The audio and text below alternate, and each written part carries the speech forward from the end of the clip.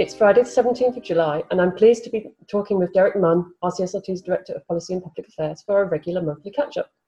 Did you know that on the 30th of June, the UK passed its 100th day in lockdown? And so we've had a lot of time to adjust to this new normal. The RCSLT continues to co-produce with its members, but just in a distributed and socially distant way. And hopefully Derek will be able to shed some light on some of the areas we're working on with our members and our stakeholders. Derek, it's lovely to hear from you again. Hello. Hello. Morning. So how are you? I'm fine. And I think, like many people, aspects of my life are starting to normalise. And we know that the same is true in some ways for services, although the Royal College is remaining working from home for the time being. So what are the major areas of focus right now? Inevitably, I should begin by updating around COVID-19 and the response to it. Okay, that would be great, thanks. In the weeks since the last podcast, restarting of services has continued to be a major thing. Mm-hmm. In particular, for example, school settings. Okay. And we're working alongside members, obviously, on all of the different aspects of that. We also co-signed with 150 other organisations a letter to the Prime Minister about the priority to be given to children.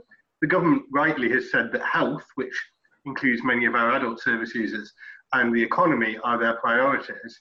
150 organisations, including us, have said there needs to be a top-level government focus around children in what's coming after COVID-19 as well. Mm-hmm. But obviously, our guidance continues to be reviewed more widely. So recent weeks have seen us issue a new guidance on endoscopy, for example, and video fluoroscopy. On PPE, protective equipment, the latest version of our guidance has gone out. So we need to be clear. The evidence around aerosol generating procedures has not changed. It remains, and in our view, it remains compelling. Clearly now, there's a focus on local risk assessment. But at the national level, we still haven't had a response from Matt Hancock to a letter that we sent in April. They're apologetic about it, most recently in response to a parliamentary question, but they still haven't sent us an answer. So we're pursuing that through multiple channels. Good news, however, on the issue of clear face masks and the support that they can be both to the deaf community and to a range of other people with different communication needs. Our understanding is that there will be provision of clear face masks in the health service pretty soon. But obviously we're working on the detail of that behind the scenes. The other area I think where intensive work has continued on COVID-19 is around working with our universities on what are going to be the arrangements for the autumn term, what's happening around student places. I mean, the indications are that applications and potentially places are up across the UK. We know it's going to be a whole new world, for example, with placements, and we're having to work hard on that. If you've listened to the previous podcasts, you will know that we've got two things in the Westminster Parliament, one around domestic violence legislation, where we had some very good statements made on the record in the House of Lords, and secondly around using the medical devices bill to restart the rather stalled process around SLTs and a number of other allied health professions gaining prescribing rights. That's a tougher sell. We need to persuade people within the system as well that now is the time to move on that, because it's going to be a long process. So I don't want to overpromise, it's a tough one, but we are making all the noise we can about getting prescribing extended to SLT. Lastly, I would say that things that were put on hold because of the lockdown and COVID-19 are gradually starting to restart. In terms of our own work, we're thinking about when we restart communication access symbol, for example. We're going to be working in the autumn on a long-held ambition to do a big service user survey. We're also working with the Sutton Trust around testing and evaluating universal provision in children's services. And some of you may have seen that the BBC's Tiny Happy People campaign for 0 to 4s, which we've been heavily involved in the background, has finally now launched this week. We're also continuing discussions with NHS England actually on children's early language, and we are hopeful that there'll be some good news on that in due course. And on the awareness side, We were very pleased around Motor Neurone Disease Awareness Day to launch new resources around voice banking. And a very comprehensive list there. And also, we can't forget the important work around Black Lives Matter.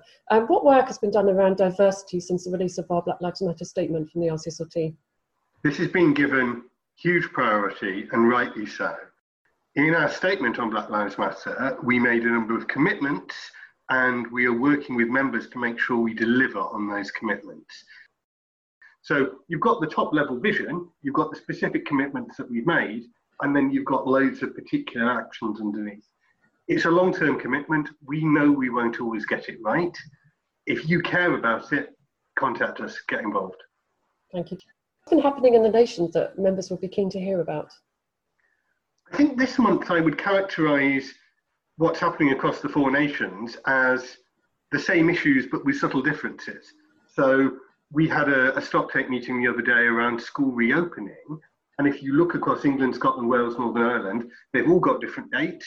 They've all got slightly different arrangements for year groups, arrangements for bubbles, arrangements for speech therapists and others going in or not going in. So it's a classic example of the way that we have to make sure that everything we do works for all 4 of the nations, because school reopening is happening in 4 different ways and at 4 different times. Same would be true of official reviews. So most recently, it's the Health Committee in the Welsh Senedd, the Welsh Parliament, that's put out its review of COVID-19.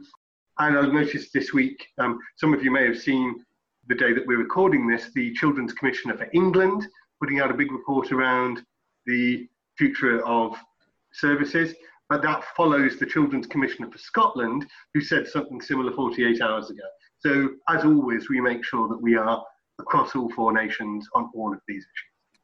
Wonderful. Thank you, Derek. Are there any positives to speech and language therapy as a profession that you've seen coming out of the lockdown that you'd like to share? I think so. I think we've discussed this recently at RCSLT committee meetings as we plan the business of the organisation for the next 18 months.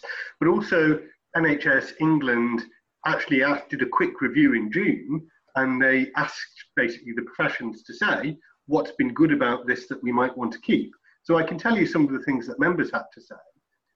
People talked about an increased choice being available for service users and parents. They talked about some of the strengths of online meetings, allowing a broader range of engagement. People were very strong on flexible working arrangements, not having to travel so much and not wanting to lose the value of some of that. People said that there'd in some cases been improved collaboration across MDTs. And I think some of this comes down to some of the normal barriers being reduced or speeded up. So people were saying it was easier to get permission for new ways of working. We had initiatives that had previously been trialled, and now we've managed to give them the green light. So I think those issues around flexibility, speed and dexterity, and choice are some of the positives. We know that from the review we've been doing that telehealth, remote working, the good and the bad, the positive and the more challenging, is the big issue going forward. Okay, that's really interesting, Becky. It's good to see that positivity, but there's still some challenges.